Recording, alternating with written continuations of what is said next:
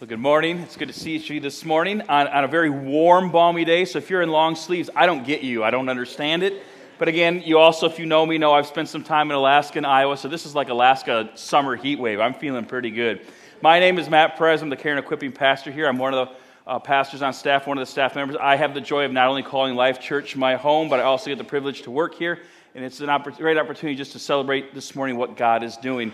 This morning, we're going to celebrate what God is doing, not just here in our backyard, but around the world. We're excited to welcome up in just a few moments Brett and Wendy Roseman, our missionaries who are in, I butchered this all through the first service. It looks like Eswatini, but the E is an S. It's Eswatini. And all I've said is, it's like Prince. I'm just calling the artist formerly known as Swaziland, okay? So if that joke went over your head, it's because you were born in like 2000 or 1995, right? Prince kept changing his name, and I lost you, and we'll just get back to our regularly scheduled time in God's Word. In Acts chapter 13, the church is gathered together, and they're celebrating and worshiping God. It says, they were in the church at Antioch, prophets and teachers, Barnabas, Simeon, who was called Niger, Lucius of Cyrene, Manaen, a member of the court of Herod the Tetrarch, and Saul. While they were worshiping the Lord and fasting, the Holy Spirit said, "Set apart for me Barnabas and Saul for the work to which I have called them." Then after fasting and praying, they laid their hands on them and sent them off. I love this passage. It's one that some of us can be quite familiar with, where the church is gathered, they're worshiping, they're celebrating, they're seeking God's direction, and a major shift happens in the church in those early years, and they go from being a church gathered to really focused on being a church sending. They set apart Saul and Barnabas to send out, to share the word of God throughout Europe and Asia and Africa. And so they're excited to go from church gathered to church sent. And it's a passage that oftentimes we can celebrate as a church, as we celebrate what God is doing in missions. Remember that God calls us to head out. But then in Acts 14, it's a passage that sometimes I think we overlook, and I really want us to think about it as the foundation for this morning.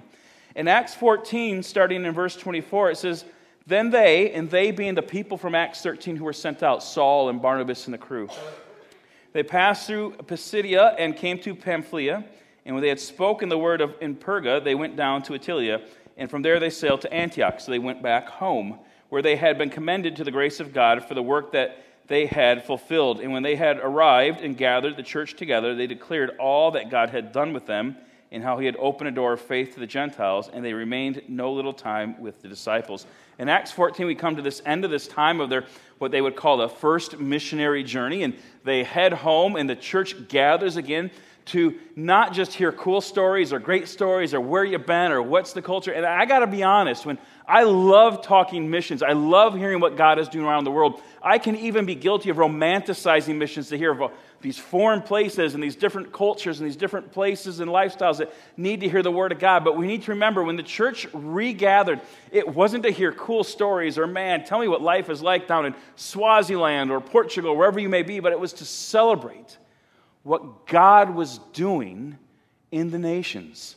That God was bigger than their backyard. And as they prayed and celebrated and sent out, they regathered to celebrate what God was doing amongst non-believers and the world who needed to hear and see and feel the hands and feet of Jesus Christ. With that said, before I invite Brett and Wendy up, they're going to share just a short video of their life and what's going on in their kind of day-to-day operations over in, I'll just call it Swaziland. And let's roll that video if we've got it going here. Life Church, please welcome to the stage Brett and Wendy Roseman.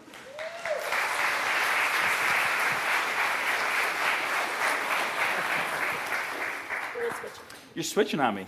Well, I'm celebrating with my Alaskan blood the warmth of this. You're probably wondering when we're going to turn the heat on, right? It's amazing how climates affect you. This is winter. This is my winter time. I live in southern Africa. So yes, I have on long sleeves. So you're back on furlough. You've been on furlough since Thanksgiving. And as I joked earlier, it felt like that's a long time ago in a galaxy far, far away. Thanksgiving was there. Most of us know it from Black Friday, unfortunately, right? We go shopping, but you came home on furlough. You're getting ready to leave.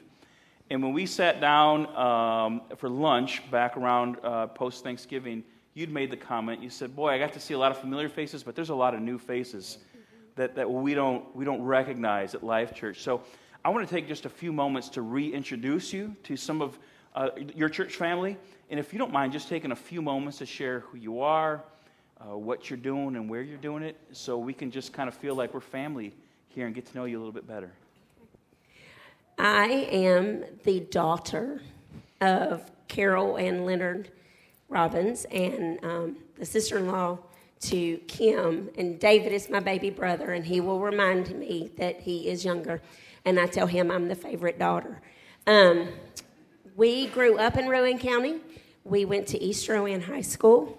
For those of you who didn't go to East, sorry. Don't blame us, blame our parents. Do what? I said, don't blame us, blame our parents. Blame our parents. I did not realize until my mother pointed it out. I forgot to tell the first service, we have 2 children, and they are very important. I do love my children. We have 2 children. We have 6 grandchildren, and our son, just last Sunday, was installed as senior pastor at Northgate Church, and we're very, very proud of him for taking on the call of God in his life. We are a split household when it comes to sports. My lovely husband is a Carolina fan. Whatever. I'm a State fan. I will pull for Carolina, but just to tell you the kind of household I grew up in, my dad is big Carolina fan. And so in 1983, when State went to the championship, my mom was actually in the hospital when this happened. I was pulling for State. Dad's pulling for Carolina. And he looked at me and said, "Go to your room." And what? Go to your room. I mean, we had it. It was bad. And Mom never let us watch that game again until we both got a little older and we got a little more mature. But I will say Dad did buy me one year. State went to the Peach Bowl, and he bought us all tickets to go to the Peach Bowl to watch State play. So he loves me. That's why I'm his favorite. Make sure David knows that. Wendy, it was good hearing from you, and for the rest of this service, we'll only listen to Brett.